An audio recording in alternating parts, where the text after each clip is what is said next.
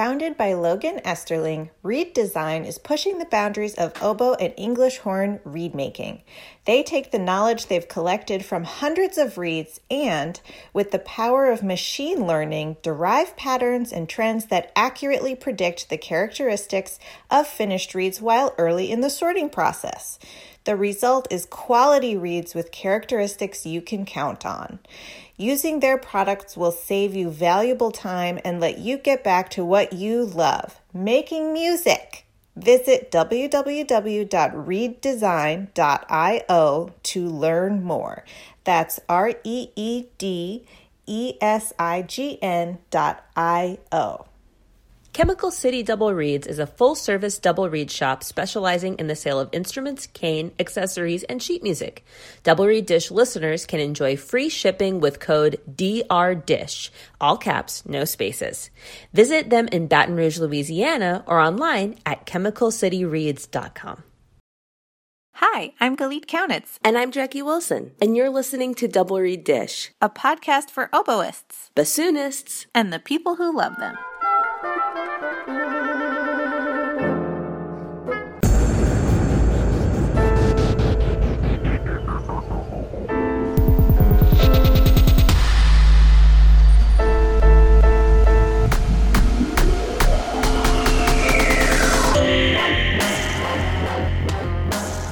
Jackie, I miss seeing your face and your mosquito bites. Look at all those bites. So it must mean I'm at camp. Which is also, dear listeners, the background noise, and there's really nothing I can do about that. I'll try to remove what I can in post, but you're going to hear some maybe chit-chatter, some, I guess this is like violin. Do they warm up the bow? I don't know what, long tones? So we push record, but before we push record, we were just kind of sharing stories of being stressed out, which is not typically what should be happening in the summer. This is not summer vibe. I am at Lutheran Summer Music, the summer music academy that I teach at during the summer. And it's fabulous. I love being here. I'm getting to teach in person. I'm getting to play. Yesterday, I went to a first live concert. I hadn't heard live music in 15 months. Mm-hmm. It was awesome. But, I don't know if you have this experience or if our listeners have this experience, but at the start of every semester, or in this case camp, the first 2 days are just bonkers and really stressful. You convince yourself that nothing has ever been this stressful, but it does settle down. You do find a routine. So that's kind of where I am. I'm in the trying to convince myself that things will slow down here in a second. And I'm coordinating because we have the in-person camp, but we also have a virtual camp that's going on at the same time. And I have been given the responsibility to coordinate that, which means having to figure out how to align the schedules with the teachers who are here, with the people at home who have their own schedules. And as is normal, things come up and have to change. And you know me, Galit, my working style is I'm going to plan. Things are going to go according to the plan. And then I'm going to cross it off my list. Organization is your love language. So anyway, I'm really looking forward to things slowing down and all the I's being dotted and T's being crossed or whatever the thing is. But today we are going to talk about our travel. So I did have to travel across the country to get here, and you just traveled across the country. We went in other directions from each other. Yeah, you were vertical and I was horizontal. Mm-hmm. Yeah. Also known as north and south and east and west. We went up, down. Yeah, Becky and I went to visit our families who our parents now live around 3.5 hours from each other. That's nice. Yeah, it was really nice, but also very crazy. Mm-hmm. It was just a lot of driving, but it was awesome to see everybody. I got to see my parents and my brothers and their partners and my niece and nephew and actually spend time with them. And it was fantastic. It was fantastic, but it was chaos. So we didn't end up leaving a day or two early. Ruby kept escaping. Oh my God. She escaped 3 times. We got her back every time. She escaped at a Panera parking lot in Findlay, Ohio. She ran around the Chick-fil-A parking lot there for a while. It was like this big strip mall along a major street. And she's just running, full out running. I would have a nervous breakdown, It was especially bad. in my current state. And then she escaped again while we were not there. My parents were watching her and she escaped again. And my mother had to chase after her for 15 minutes barefoot. Oh, Stopping cars. Excuse me, there's a dog loose. I need you to slow down. that's amazing. She only cut it. This is so Ruby. This woman was playing with her little son on their porch in a kiddie pool. And Ruby was like, I'm hot. And just jumped in the kiddie pool. That's how she got her back. Because Ruby was like, back. I need to swim. Yeah. I love it. Well, we drove from Washington to Indiana. Wow. Yes. Blink, blink. And we did the first day, Pullman, Washington to Rapid City, South Dakota, which took us about 15 hours. Ooh. But we did that because of when we had to leave, we would have been driving on our anniversary, which sounded like not the funnest way to spend an anniversary. What's that number? 15 years. Amazing. And so we thought, okay, if we drove and then stayed somewhere and had a fun kind of day, and then we could continue the trip. And there's not a ton with love to Eastern Wyoming and Eastern Montana. You're fabulous. Love you. There wasn't a ton to do there. And so we thought Rapid City, let's add on a couple hours and find our way there. with love, Eastern With Montana. love to Eastern Montana.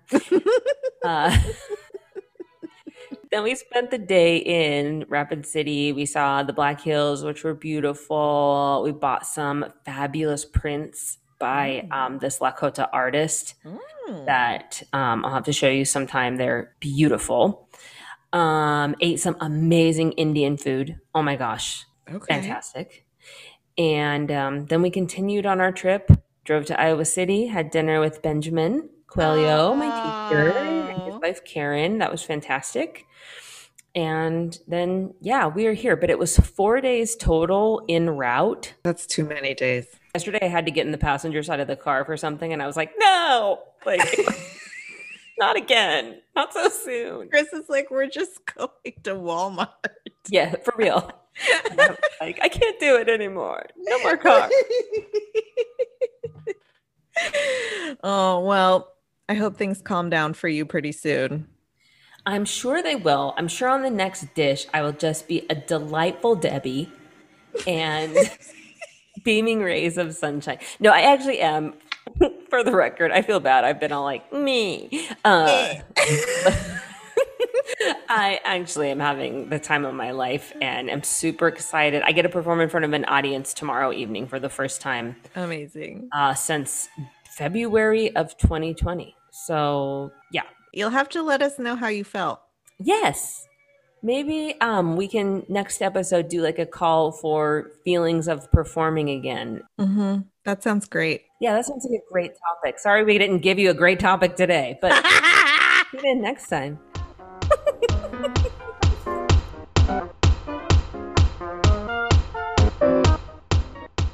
Barton Cane offers a huge variety of GSP cane. Leave the cane processing to them. Use coupon code DoubleReedDish rocks my world for free shipping on your next Barton Cane order. www.bartoncane.com. Specializing in the finest assortment of oboes, clarinets, bassoons, and their accessories, RDG Woodwinds serves musicians around the world. Their employees are all professional musicians who have a deep knowledge of the products that they sell. RDG's repair shop has an international reputation with a combined 100 plus years of service among the 5 repair technicians. Plain and simple, RDG provides excellent products and fabulous customer service. Visit them at rdgwoodwinds.com. They look forward to working with you.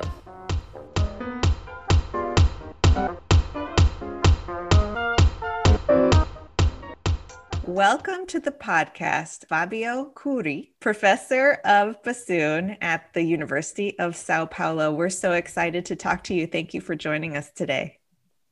Thank you, Jack and Gallet. It's a pleasure to be here with you, and I am very grateful to this invitation and this opportunity. Would you start by telling us how you began playing the bassoon? Well, it was very accidental. It was very casual. I was a kid, and my parents they wanted me to learn music. Me and my brother and my sister. And then I started my musical education when I was 7 years old, and then I joined a children orchestra in the music school in my hometown, Jundiaí, close to São Paulo. And there I played recorder. And my colleagues at that time also played piano and guitar. So instruments that originally don't join the real orchestra, the symphony orchestra. But over time, then my colleagues they started choosing other instruments, and at a certain point, bassoon and horn were missing to complete the classic orchestra.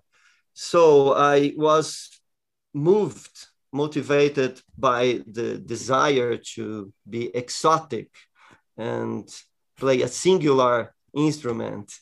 And so I ended up choosing the bassoon, and I bought a terrible bassoon. My first bassoon was a Linton plastic instrument without any keys, or just with the basic ones.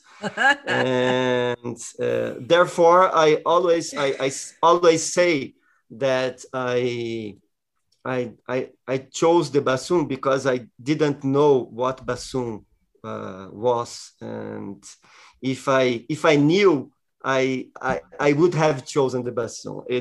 I'm always telling the same history, and my children they were always mocking me because I am very repetitive, very redundant, but anyway, I am not creating new narratives when I am talking. So I am kind of obliged to repeat the same story. I love that. And so could you talk us through getting serious about the bassoon and deciding that you wanted to pursue it professionally, and where your education went from there? Yes, well, as I said, when the bassoon came to me, then I opened the case, and it was a surprise. And then I have to look for a professor, for a teacher. And I was lucky that my first professor, my first teacher it was also my professor at the university afterwards. So if I have someone to blame for this decision, fortunately I have someone to blame for that. It was my first professor, my first teacher, Paulo Giusti, and he was very generous to me at that time. I was 11 years old kid, and I was not able to travel alone to have classes. So Paulo himself traveled by bus from Campinas to Jundiaí. Wow. It's 1 hour travel, I think. And that's amazing. He was traveling himself by bus every week to teach me. So I owe him very much. He passed away perhaps 6 or 7 years ago. It was very sad. But he was the person that encouraged me to pursue bassoon professionally. Not encouraged, not by insisting that I should pursue this career, but by the example. He was very intelligent and had very acid sense of humor, and it was a very sharp person. And when he he talked when he told me about his trajectory and as his career. Then I was very motivated with this idea to have the possibility to know other countries and to study abroad. And he himself studied with Professor Thunemann in Germany, and so I was boosted by this idea that perhaps I will achieve this goal also to have this kind of life. So talk us through your journey then to Germany to study with Klaus Thunemann. Well, I have this bachelor degree from the University of Campinas, where I was under the guidance of Paulo Juste again. And then Paulo traveled to Germany and I recorded a cassette tape. Oh my God. At that time. Yeah. We'll put a definition in the show notes of what a cassette tape is. Yeah, a footnote, yeah. And then Thunemann listened to the tape and approved me. I was young at that time, 16 or 17 years old. And then I requested the DAAD scholarship. DAAD is the German Service of Academic Exchange. It's a program of exchange. And then I joined the college in Campinas, and at the same time I began to play as a professional bassoonist at the Campinas Symphony Orchestra, playing with Paulo Juste at the orchestra. And in the course of my course in the college, then when I was in the third year, I think, then I was approved I was awarded a scholarship by DAAD, and then I decided at that time and required that to DAAD to wait an additional year, because then I would have concluded my bachelor, and so it was that way. I just wonder what that experience was like to move so far away, to move internationally to something culturally different. I'd love to hear about that experience personally, and also if you found the instruction was different. I'd just love to hear about that experience for you. Yes, it's so that I can mention that when I was living in Germany, my parents came to visit me, and then my parents, they were also very excited to meet my professor there, because I'm always talking about him, and it was Thunemann was such an iconic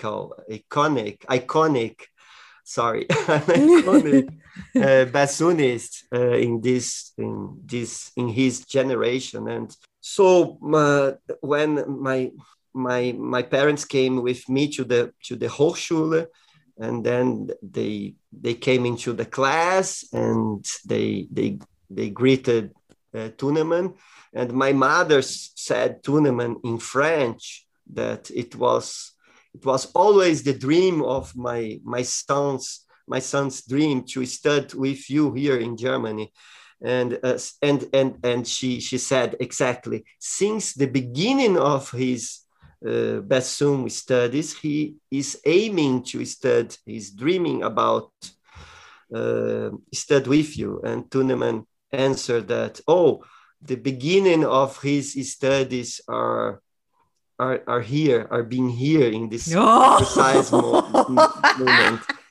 And then if I had at that time more sense of humor, then I should have asked, so then you are accepting beginners now. but I didn't have this present, the present of spirit. At that time I was a bit shy and a bit intimidated by by him, and I think it was a remarkable experience for me, and it was a perfect fulfillment of all my dreams, as my mother expressed. But on the other hand, it was also difficult because Tuneman also, although he was a fantastic professor and fantastic performer, also treated me as a ignorant student. Oh no. Of the third word. Yeah. No. Sometimes. Yeah. Sometimes he was very, very, a very pleasant person, but sometimes he was marked by perhaps by his generation and Right. by the habit that he was a very strict professor, old-fashioned professor. But okay, sometimes he was very critical about my playing, and sometimes he also was very kind and say that he was very demanding with me because I was highly talented and have a great potential, and so we were in this whole roller coaster. Yeah, it's so is this the right word?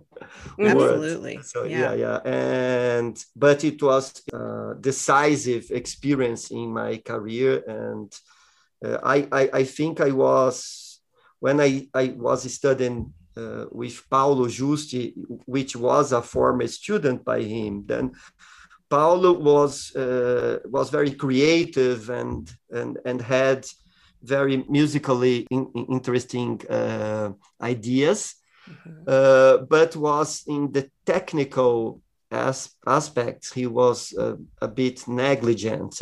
I should admit that, I should confess it, and so that the critiques that I received by Tuneman at that time was that I should have more discipline in my study and to work more precisely on intonation, on vibrato, or on rhythmic precision and things like that. And I think I am very.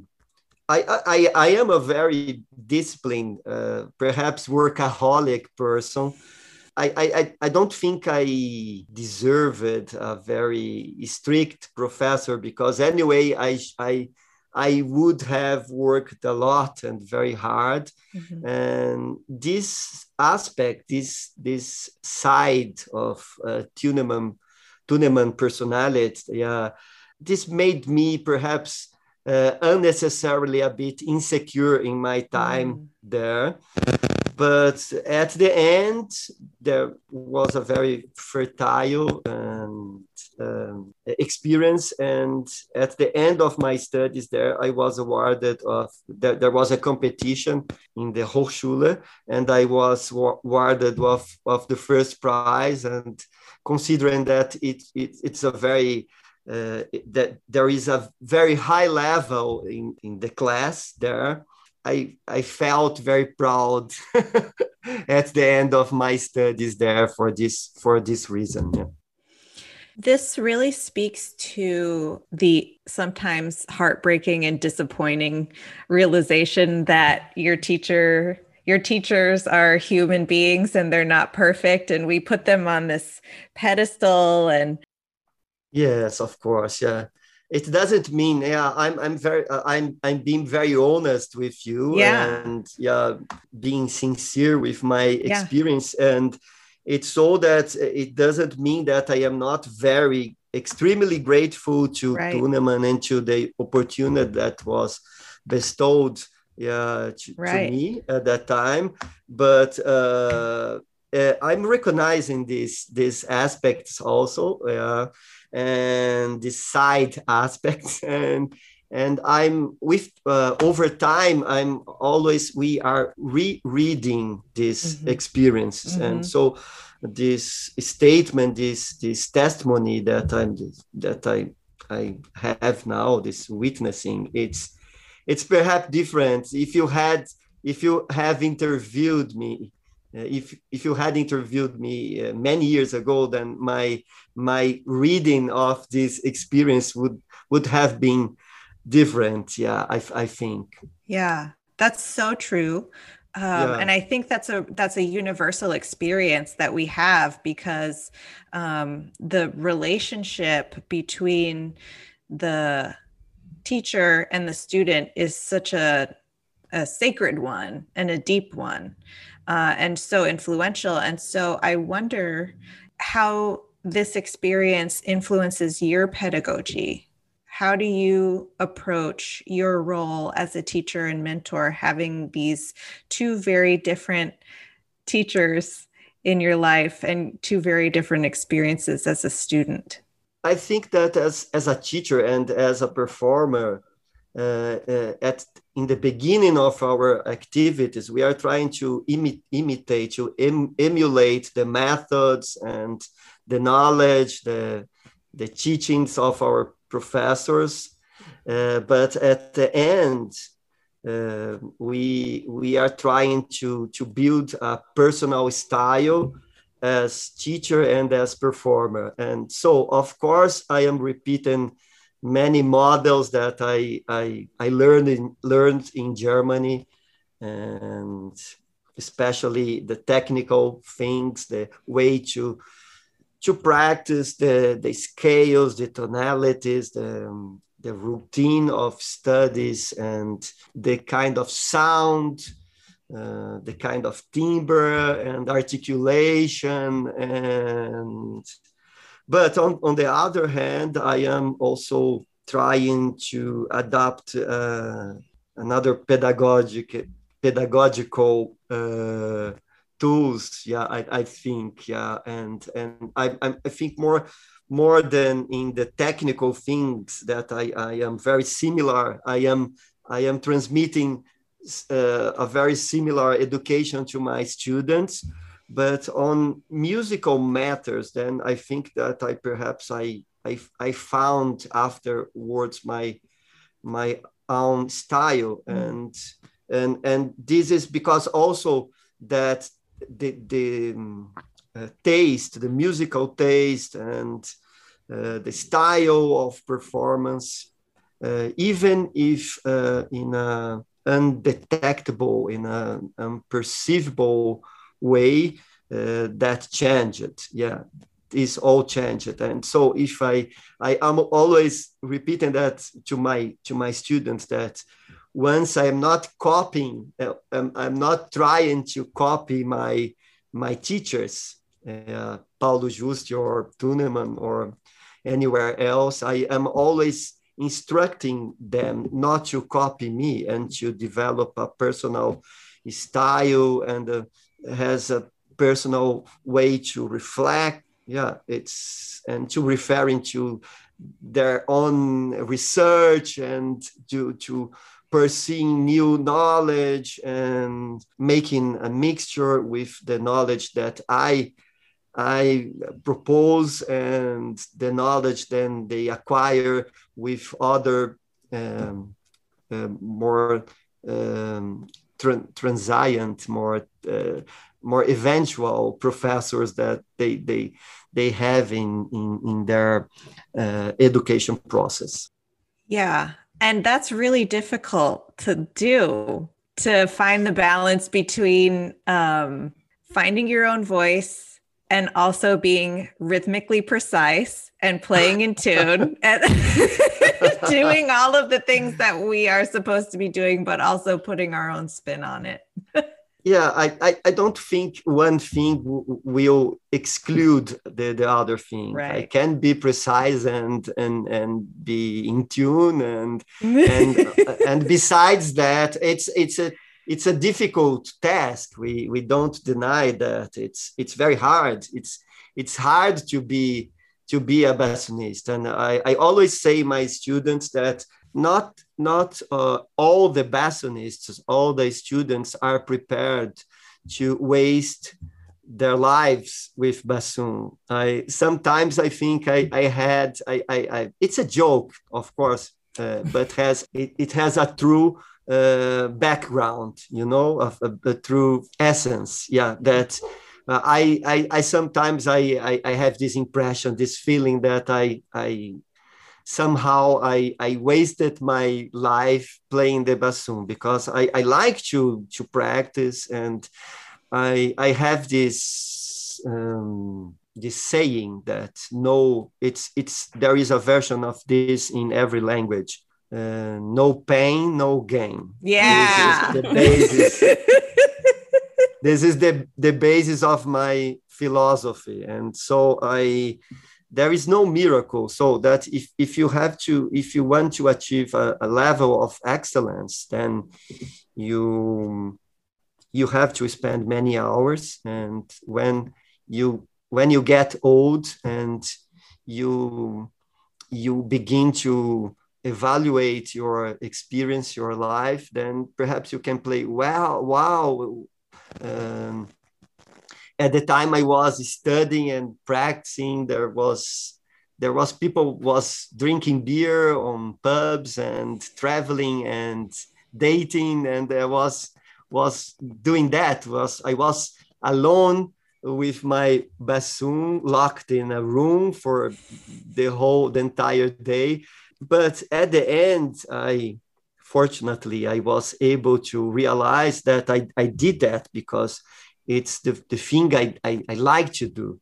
I was ready to waste my life with bassoon, but I consider, I respect the motivation and the different goals that every student has. And some of them, they want to be a virtuoso and have an international career on playing the best orchestras in the world. They have this ambition, and some others are glad to play in their hometown or play in the church. Could you talk us through embarking on your professional journey and how you got to where you are today? Yes, when I made this decision to pursue music professionally, then it was when I had to choose my career, when I had to choose my college career, my college course, which course I would attend.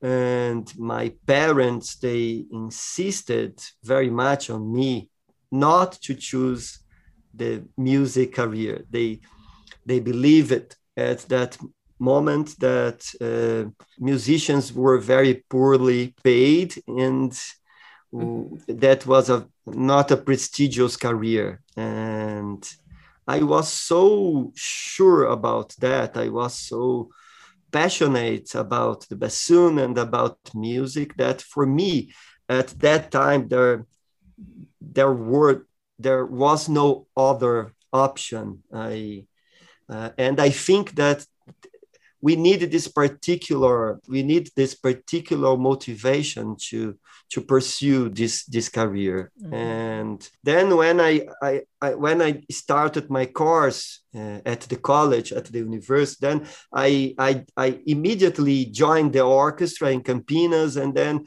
right after the course I was awarded a scholarship by the AAD, and then I spent 2 years and a half there in Germany, and then back to Brazil. I had plans to continue on my academic career. I always intended to be a professor at the university, and I immediately, back to Brazil, I immediately started my master degree at Campinas University.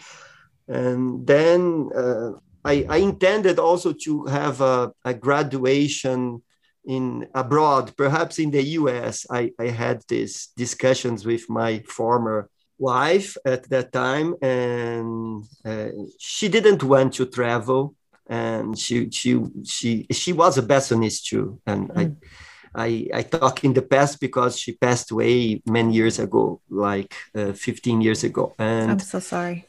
no problem. Yeah, it was sad, but yeah, many years ago.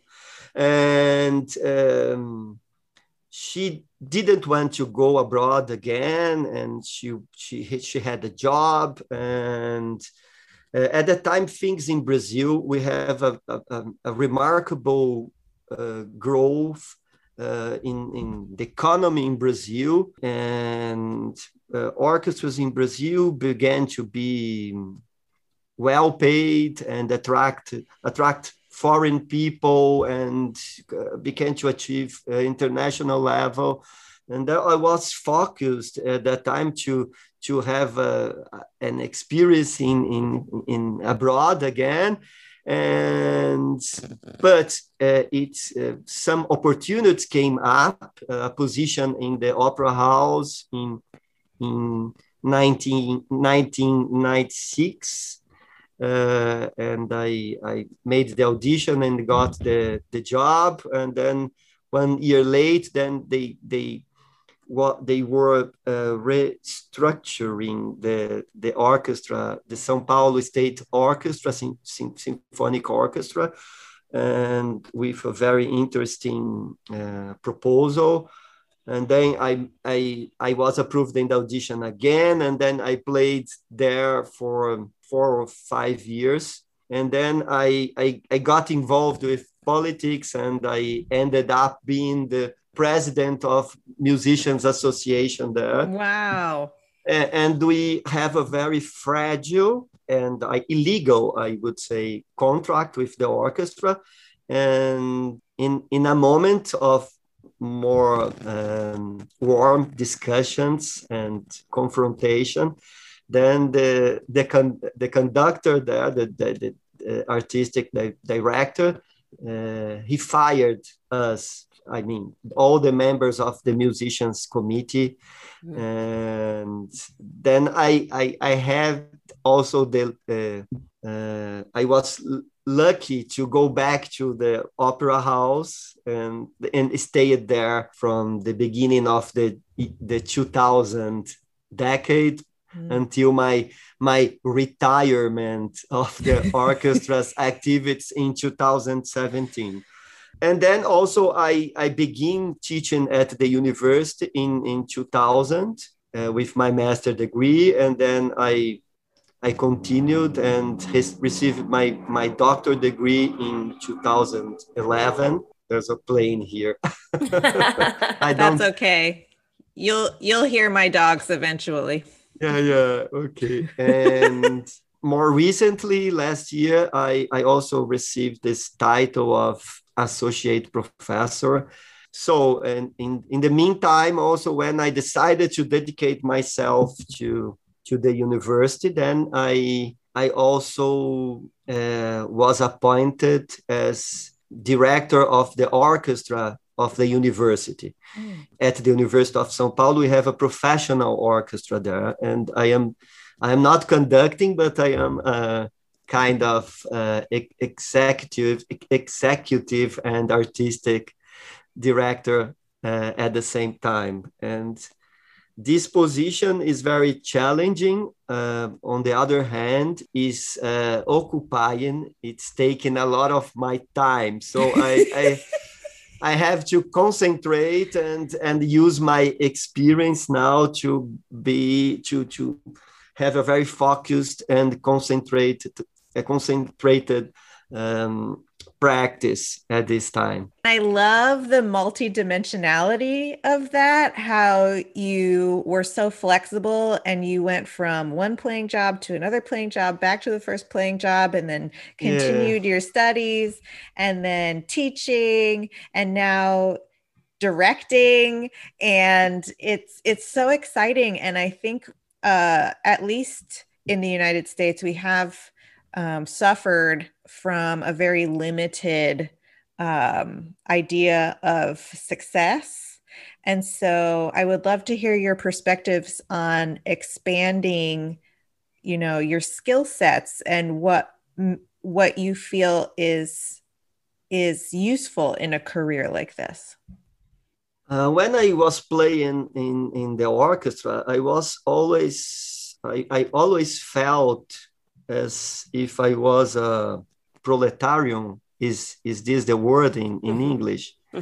Is as if I didn't have a voice as musician. And even if I was the most refined and the most sophisticated musician in the orchestra, even though it didn't matter what I thought at that time. Not only me, I mean, in general, all the musicians in the orchestra. And I think that I over time, I'm always more convinced that this perspective of invisible and transparent performer that emerged in the Romanticism with this idea and the lack of autonomy, the musical lack of autonomy that led us to this situation, because we are very centered in the fidelity to the composer's intentions and to the text and the as we say in German, the Werktreue.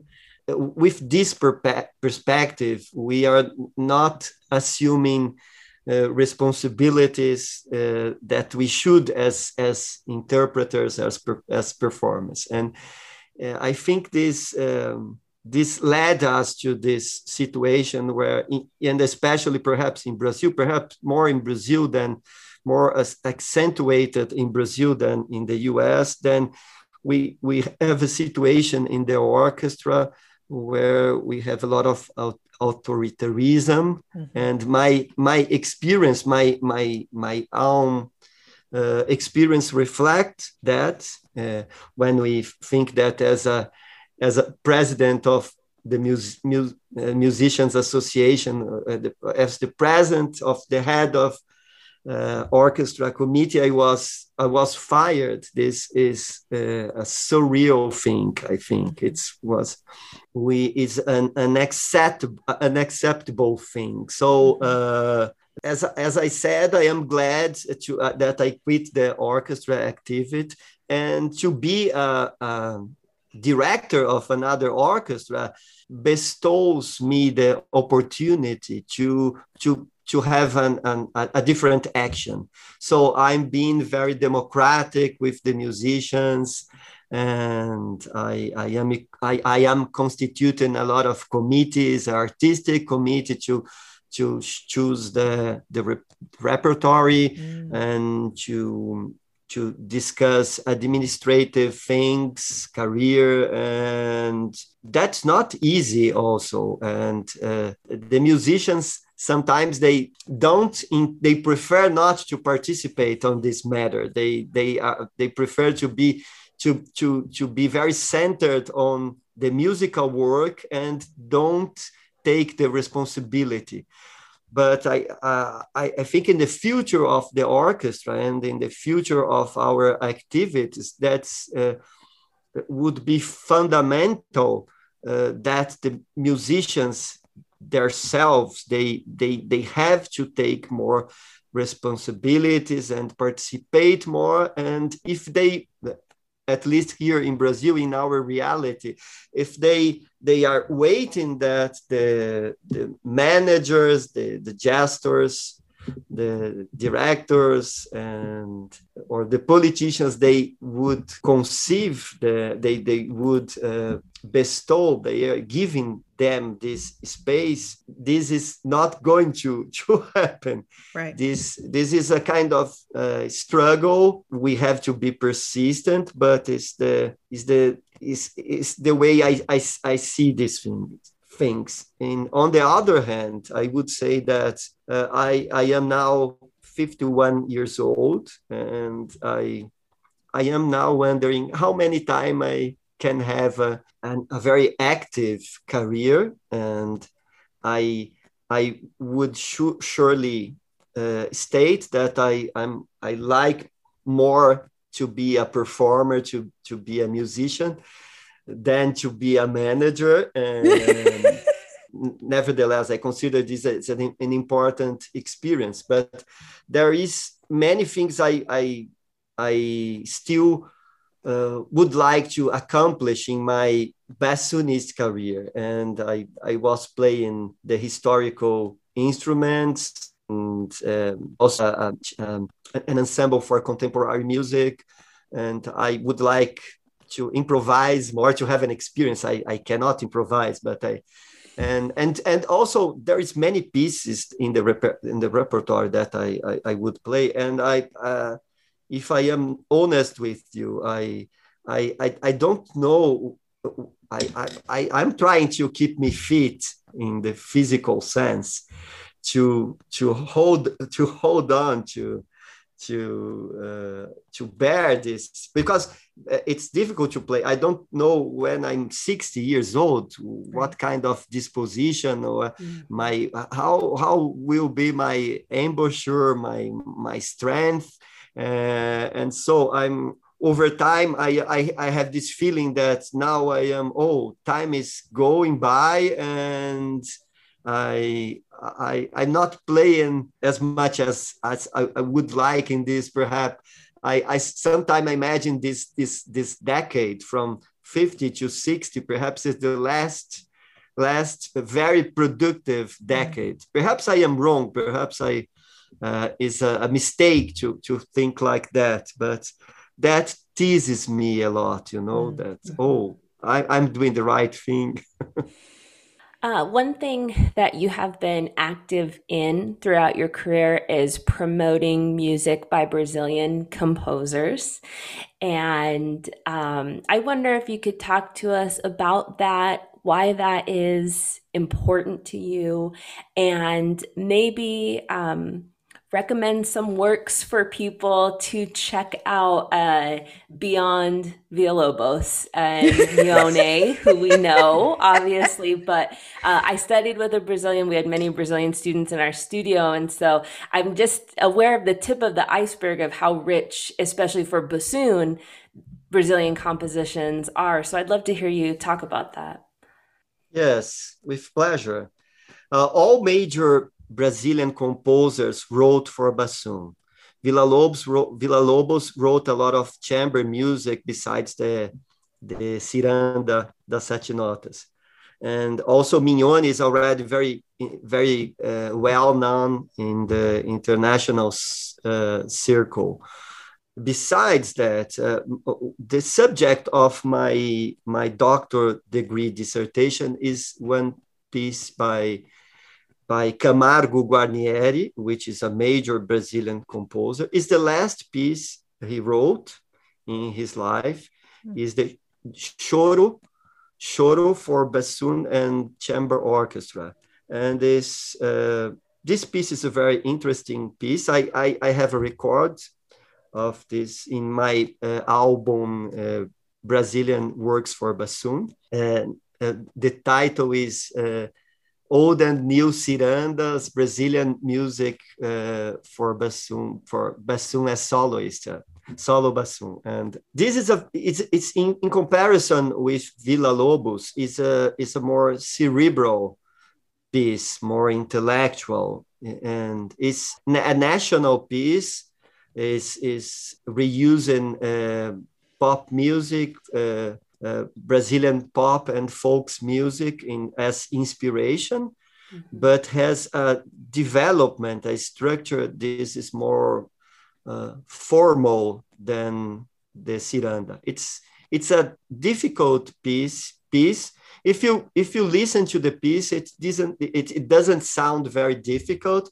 But when you start practicing it, then you realize it's more difficult than you previously imagined. I am very familiar with music like that. On the oboe, everything's like that. Well, perhaps then oboists are very pretentious, more pretentious than bassoonists. You're not going to get any argument from me. We're very aware of that. Anyway, I also recorded another more recent album dedicated to Claudio Santoro's piece. And there is Fantasia Fantasia Sul-América is the title. It's a solo piece. And also I recorded 2 pieces which are original for cello. And one of them is the introduction and dance. And the other one is Encantamento, which is enchantment in English. Yeah.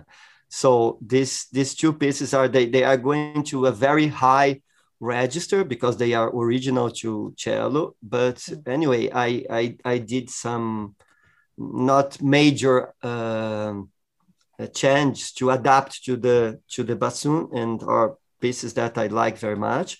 And there is, besides that, an original duo by Claudio Santoro from 1982, which is like Santoro has a style like perhaps Shostakovich or Hindemith. Yeah. But anyway, it's different. It's a kind of, for those who are not acquainted with his style. So it's just to have a short and very superficial description of what kind of work is that. And also I have some pieces which were dedicated to me, a concert by André Memari.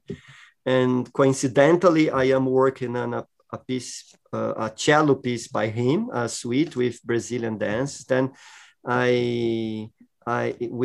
is scheduled for the virtual symposium of Idea S. So yeah, cool. Yeah, coming up. And also a piece by Antonio Ribeiro, a concertino for bassoon and chamber orchestra, which I also recorded in the same album with Villa-Lobos and Camargo Guarnieri. There are other pieces by, for instance, a Brazilian composer, a live composer, a young composer, which is Mateus Bitondi. This is which is available on YouTube. And there's a very interesting modern piece by Rodrigo Lima, it's entitled, it has the title Paisagem Brasileira. It's Brazilian landscape. And concerts by Liduino Pitombeira and Ernest Widmer, which is a Swiss composer which was radicated in Salvador in northeastern Brazil.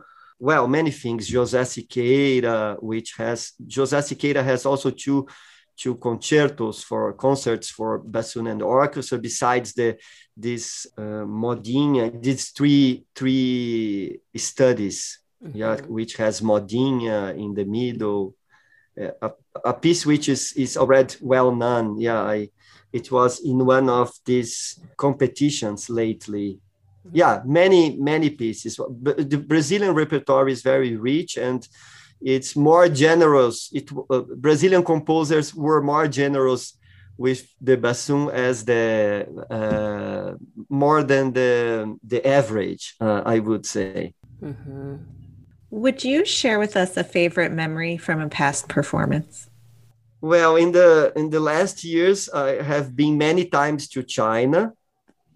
I went for the first time in 2012 and presented there in this very important bassoon festival there in Peking.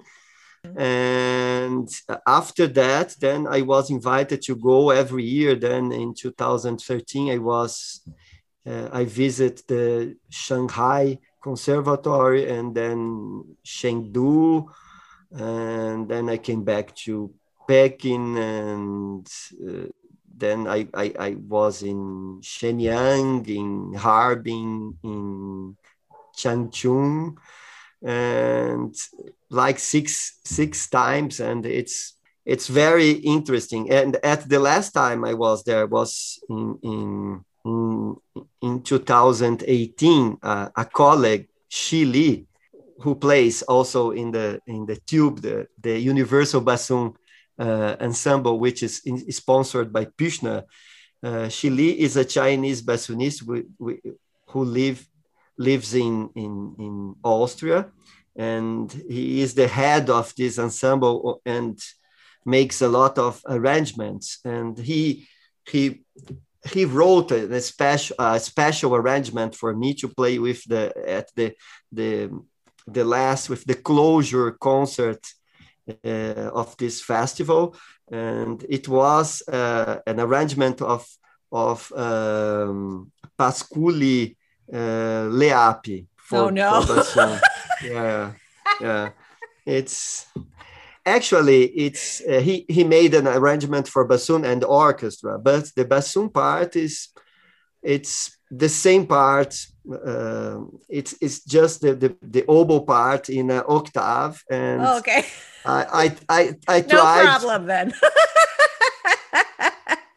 I tried very, very hard to play in the same in the same tempo as the oboists, but it's more difficult at the bassoon. But anyway, the concert was recorded, and people can check it on YouTube, and to use Fabio Curi and Leapi. And so it was very challenging, and I spent several months practicing the piece, but it's fine. After that, I was very relieved, I can say. And also in 2019, I was in twice in the US, and at the first time I was in southern US, in Georgia, in North Carolina, and southern and South Carolina, and playing and giving masterclass. And then a couple months after that, I have been to this Popkin bassoon camp as professor. And so it was a wonderful experience. I liked very much to be there and to have the opportunity to present a recital there. Well, it's my last memories, my last good memories, my most recent performance memories. Also, I liked very much to be in Latin America, and in last times I have been to Argentina and Uruguay, and I like it so much. Sometimes I think then after retiring, I will live in Argentina, so much I like the country, and also the wine, especially the yes.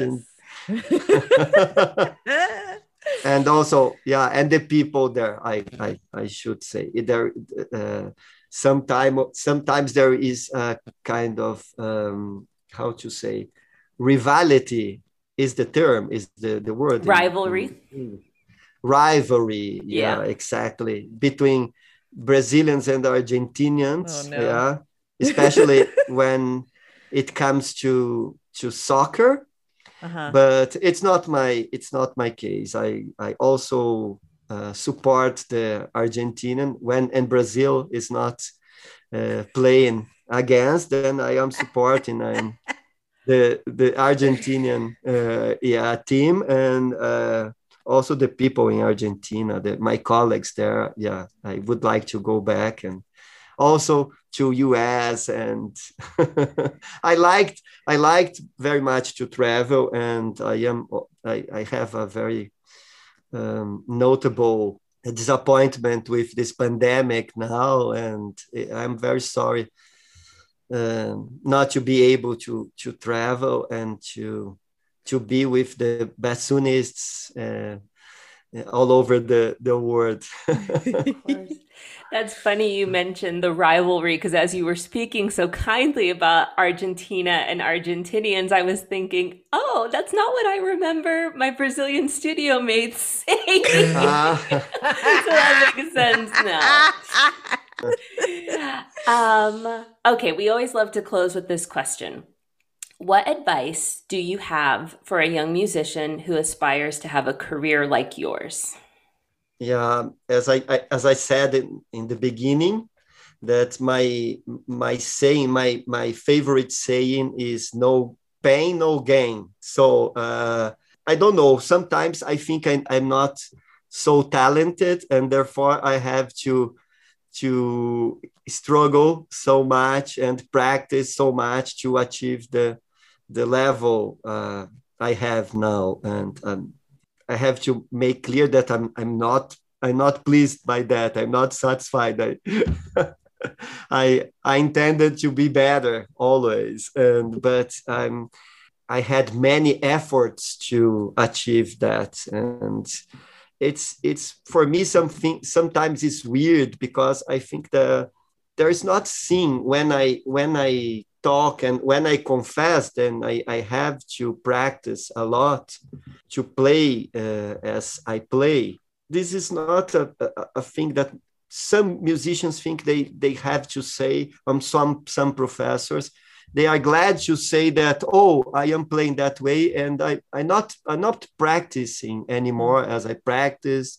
With 2 hours a day, I can keep my technique, I can play this way.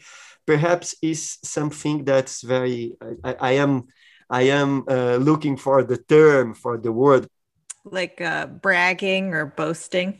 Boasting, yeah, genau, yeah, exactly. Mhm. I think that's a kind of tendency that some professors, they are boasting that, oh, I can play very well, I can play this way, I can be a virtuoso, and I don't need many hours of practicing. Yeah, yeah, perhaps I'm not so talented, and I need this.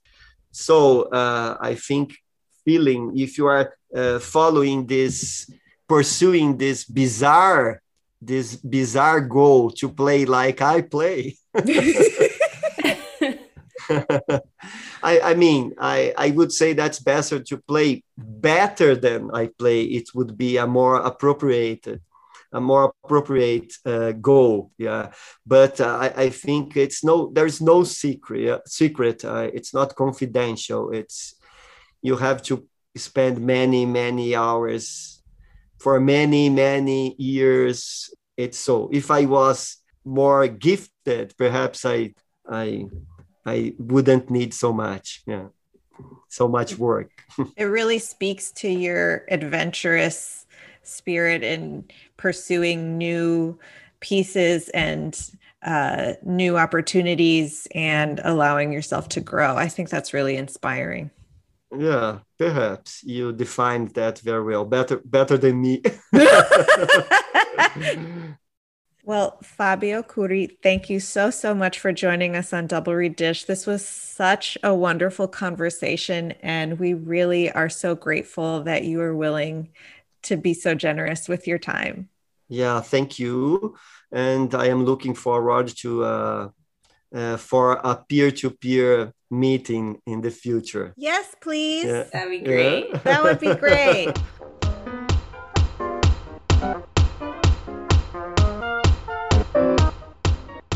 We hope you enjoyed that fabulous episode with the wonderful Fabio Curi. Please don't forget to follow us on social media. If you haven't joined our consortium yet, get on over to doublereeddish.com/consortium and do that. And rate and review on iTunes. It does make a difference. Galit, who is coming up on the next episode here? Next episode, we talk to the lovely, the wonderful, the vivacious Ruby Ashley, professor of oboe at the Royal Irish Academy of Music. Jackie, let's end this nerd parade. Go make reads.